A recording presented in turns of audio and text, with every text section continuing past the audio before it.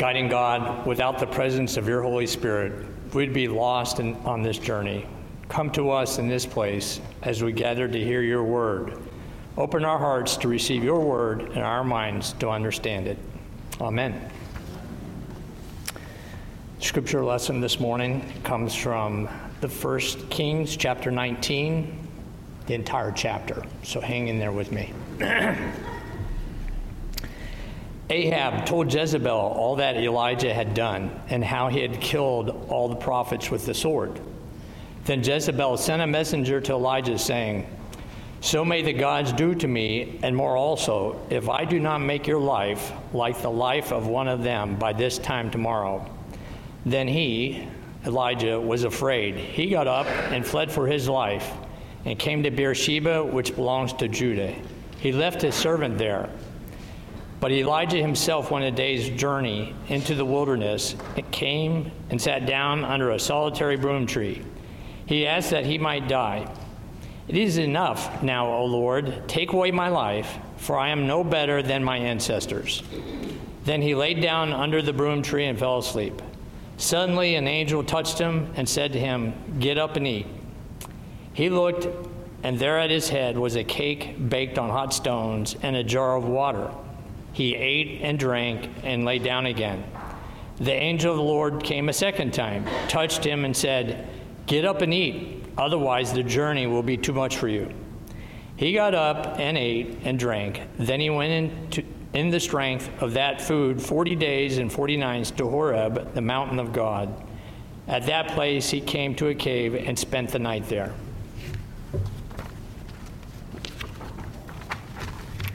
Then the word of the Lord came to him, saying, "What are you doing here, Elijah?"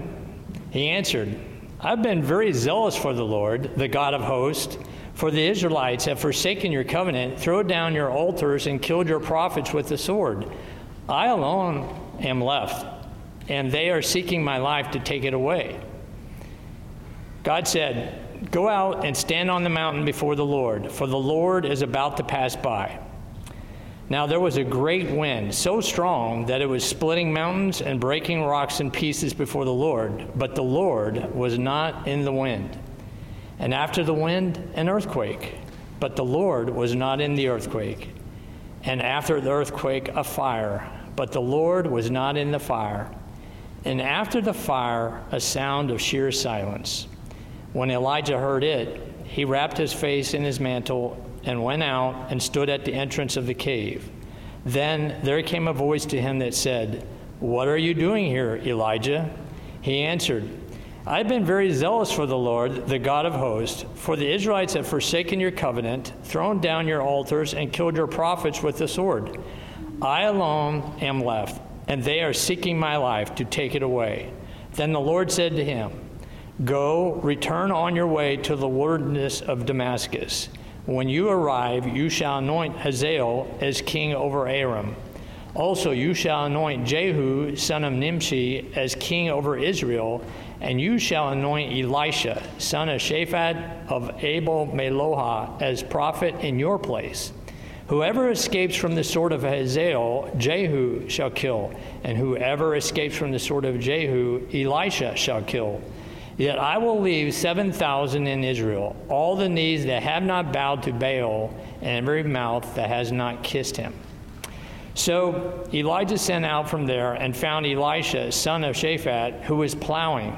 There were 12 yoke of oxen ahead of him, and he was with the 12th. Elijah passed by him and threw his mantle over him. He left the oxen, ran after Elijah, and said, "Let me kiss my father and my mother, and then I will follow you." Then Elijah said to him, "Go back again, for what I have done to you."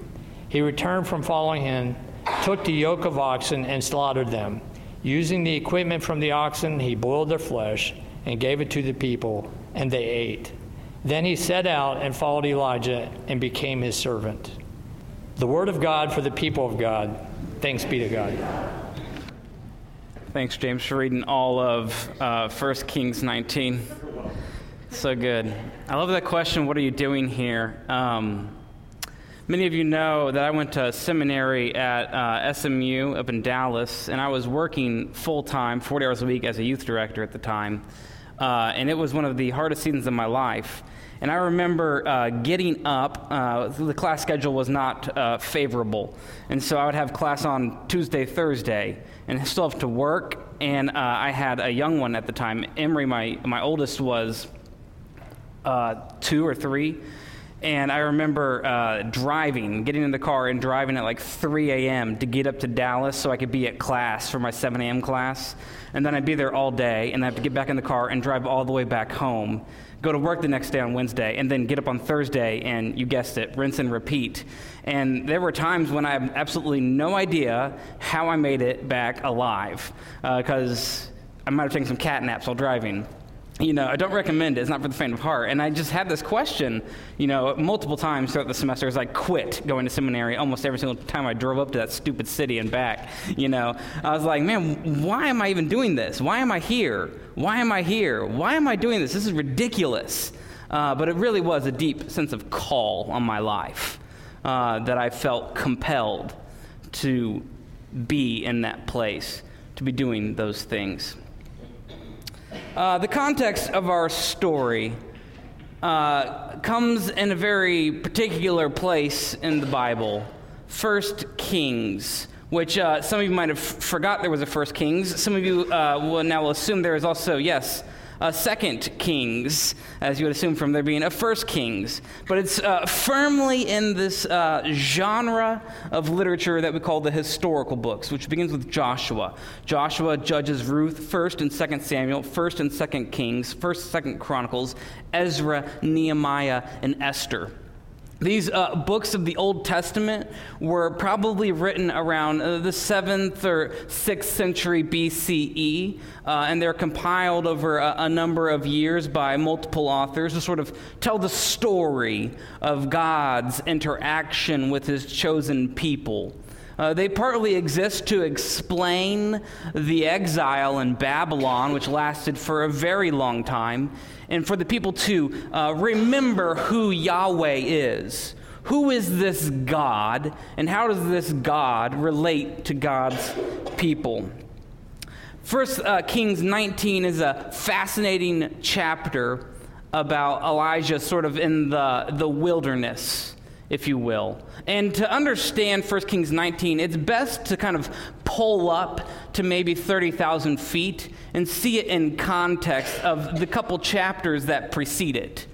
In 1 Kings 17, there's the story of the widow at Zarephath, and you will recall that there had been a kind of a drought in the land, and people are going hungry, and then Elijah, he performs a miracle there, and he makes food for her, food that will always be around for forever. It's like some sort of vending machine of bread in her home for forever, and it just continues to supply her with food. And on top of that miracle, he also raises her son back from the dead. This sort of kicks off the ministry of this prophet. It's going good. It's a high water mark. That's 1 Kings 17. And we'll see this ongoing debate sort of miracles in the Bible. People will be like, well, that's a fascinating story. Too bad it didn't really happen. And I'm going to say it doesn't really matter, because as we'll see, that's not the discussion that's happening. Do these miracles, are they historical or are they not? It's not really the point of the story. The point is, who is this God who reveals God's self to us and God's people? And what is this God up to? So after the event of the widow and the son, Elijah confronts the 450 prophets of Baal in chapter 18. We'll recall this story. There's a mountain, and there are a ton of prophets of this sort of rival god, Baal. And this is a fertility god in the area where the Israelites are settled. And this is still in the middle of the drought, we will recall. And Elijah says, that's all right, we can end this, that's cool. You guys build an altar over there, I'll build an altar over here all by my lonesome. And Elijah, being the gentleman he is, he says, you guys go first. Try and get your God to do something about all this. And so they begin this sort of really pagan ritual. They begin sacrificing animals and calling out to Baal, and Baal doesn't do anything. They begin cutting themselves, right, and throwing blood. It's a horrific story, and Baal doesn't do anything. And then they begin shouting louder, at which point Elijah takes the high road and begins mocking them, right? And he goes, perhaps you should scream louder. It doesn't really translate it this well in the English text, but it literally says, maybe your God is indisposed in the restroom, and he's busy, and he can't hear you, and that's why nothing's happening over there. Go ahead, keep going. And he waits, and he waits, and he waits. There's 450 prophets of this other God, and there's one Elijah over there. And then Elijah says, all right, my turn. I got this. Don't worry. I'll show you who the true God is. And he builds his little altar, right? He says a little tiny prayer. And then, it happens, right? The show happens. Fire falls from the sky, so much so it doesn't just devour the sacrifice. It literally melts and burns the stones away. And water begins pouring out of the heavens, ending the drought. And then everyone says, Yahweh is God, you win, Yahweh is God. Yeah, obviously, this huge showdown. It's Sunday, Sunday, Sunday, prophets. And Elijah wins. It's this huge showdown. And God has shown up and is powerful and big. And then Elijah, not directed by the Lord, kills all of them. Right? He puts all 450 prophets to the sword, which of course angers the person in charge. And then Elijah has to flee for his life. And he flees into the wilderness. And that's the story that we hear today. It would be fascinating if the story sort of ended there, right? If Elijah's woo, I won, make me king, or, give me that Nike deal. I don't know what prophets do when they win. It's I'm amazing. It'd be great if the story ended there, but it doesn't, right? It'd be interesting if the story ended when he fled into the wilderness and fade to black. But we have this whole entire other chapter about Elijah and his life and what happens there. Jezebel orders Elijah dead. Elijah finds himself alone. The emptiness of miracles is sort of highlighted. Right? Elijah has this amazing story. He heals a woman's son. He resurrects him from the dead. He provides food for this entire family. He beats 450 prophets on this huge mountain with fireworks and everything. And then he's afraid for his life. And he runs out into the wilderness, and he's probably wondering, where's God in the midst of all of this? Miracles do not provide a foundation for faith. And if you need any evidence, just look at the life of Jesus. You have this Christ who does all these miracles, and the disciples are still is this the Son of God? Really? I don't know. Right? At the cross, they all desert him.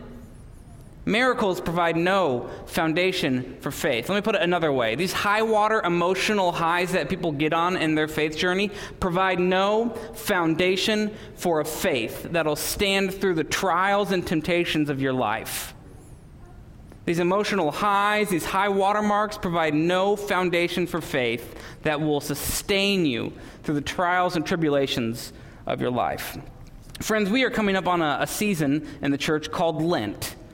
Lent is a time of 40 days that lead up to Easter, and it begins on Ash Wednesday, which is this Wednesday. It'll be over at First United Methodist Church. I encourage you to come visit and participate together over there. And this 40 days, this number 40, not only is it in the passage we heard today, Elijah spends 40 days and 40 nights in the wilderness, fearing for his life.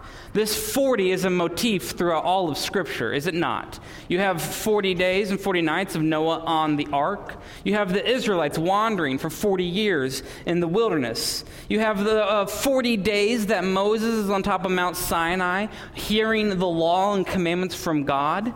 Nineveh is given 40 days to repent or be overthrown. You have Jesus wandering in the wilderness for 40 days. You have Jesus spending time with his disciples after the resurrection for 40 days. It's a motif in all of Scripture, and it's meant to stand for sort of a season, a time, a moment when you can say, after those 40, it was different. After those 40, something changed. After those 40, something new is taking place. I wonder what newness spurs up in Elijah after these 40 days and 40 nights in his wilderness. Lent is a season of preparation, of fasting, of repentance. It's a season to re-engage the spiritual life. So, where were we? You have Elijah, the widow, you have Elijah, the mountains, and Elijah here in the wilderness. 1 Kings chapter 19. Where does he go in the wilderness? He goes to Mount Horeb, which is a good discussion over which mountain is this. Mount Horeb is the mountain of God. It's God's place of residing. There's other scholars who say this is sort of a word play and interchange between Mount Sinai. You could say they're the same mountain. Elijah goes to the mountain of God and he finds a cave. And then he's asked a question, is he not? The question is, Elijah, what are you doing here? And there's lots of different ways to sort of read that question. You could put the emphasis on the you. Elijah, what are you doing here? This is like, of all people. I didn't expect to see you, right? Or you could think of it this way. Elijah, what are you doing here on this mountain, in this place? I don't know where the emphasis lies in the sentence, but I think God is asking us that question as a church. I think God is asking us that question as individuals. What are you doing here? What are you doing here? And in the story, we heard that, right, there's the fire and the earthquake. Elijah goes out to hear God, to see God. He covers his face, and God's not in the fire, which is ironic because last chapter, God was in the fire. God isn't sort of in the rushing of the wind that usually accompanies rain, which is ironic because in the last chapter, God was totally in that.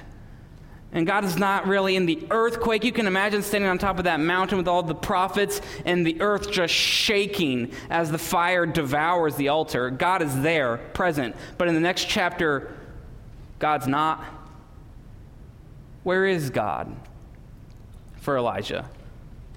It's after all that glitz and glamour has died off that God is there in the stillness and the silence. Can you hear it? Yes, you can hear silence. I know it's strange, but can you hear it? Do you see it? When the glitz and glamour is gone, God is present. I think Elijah is still plagued by this question. Why are you here? Because God asks Elijah that question again. It's repeated. I don't know if you caught that. It's repeated in that chapter. Elijah, why are you here? And Elijah offers up this response like, I'm very zealous for the Lord. See previous chapter, right? I took care of business. I'm faithful. And God says, Elijah, why are you here? And Elijah repeats himself. He says, I'm very zealous for the Lord. See previous chapter. I took care of business. God doesn't seem to be satisfied with Elijah's response because I don't think Elijah knows why he's there, if we're being honest. I don't think Elijah knows what he's doing. I think he thinks he knows, but it doesn't lead to where he thinks it's going to lead him. And where does it lead him? To the wilderness to seek after God. And God says, Elijah, why are you here? Chapelwood, why are you here? You and you and you. Why are you here? What are you doing?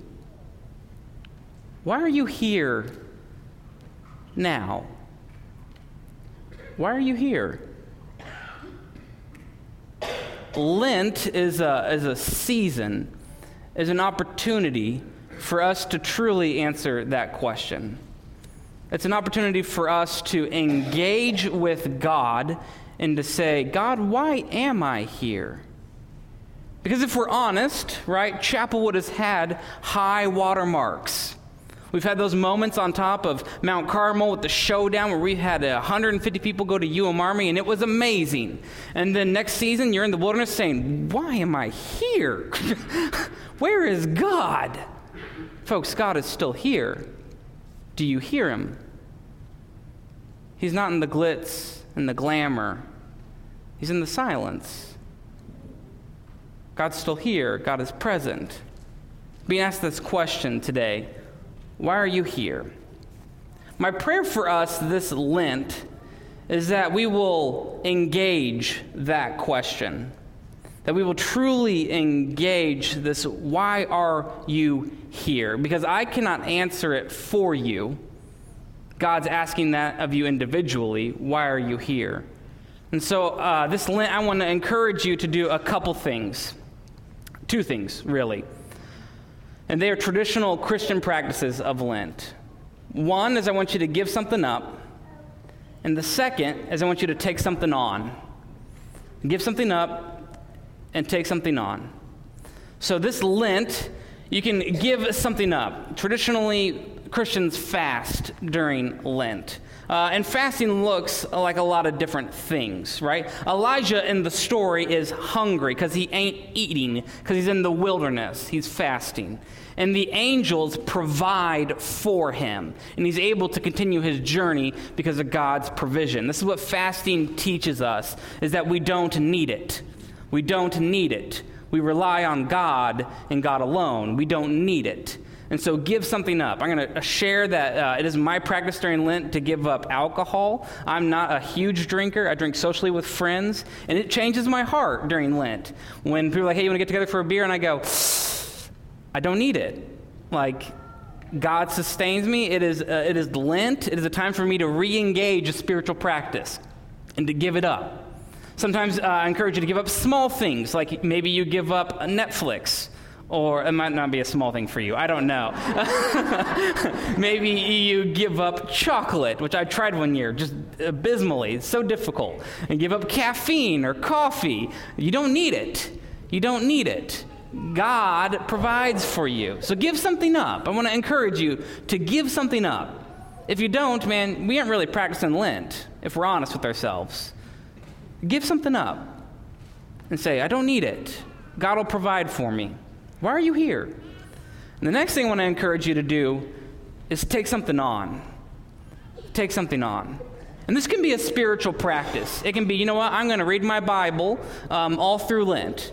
I'm just going to pick, it doesn't matter what time of day, I'm just going to open it up and I'm going to read. And that's something you take on, and God fills you through that practice. You can say, I'm going to take on the practice of being silent. And so when you get in the car, you turn the radio off, and you sit there and drive to your destination in silence. What did we say earlier? God's in the silence. You can hear the silence. You just need to listen. And you sit. You can take that on. That can be a practice for you during this Lenten season. I don't know what the practice is for you. I think you have to decide that for yourself.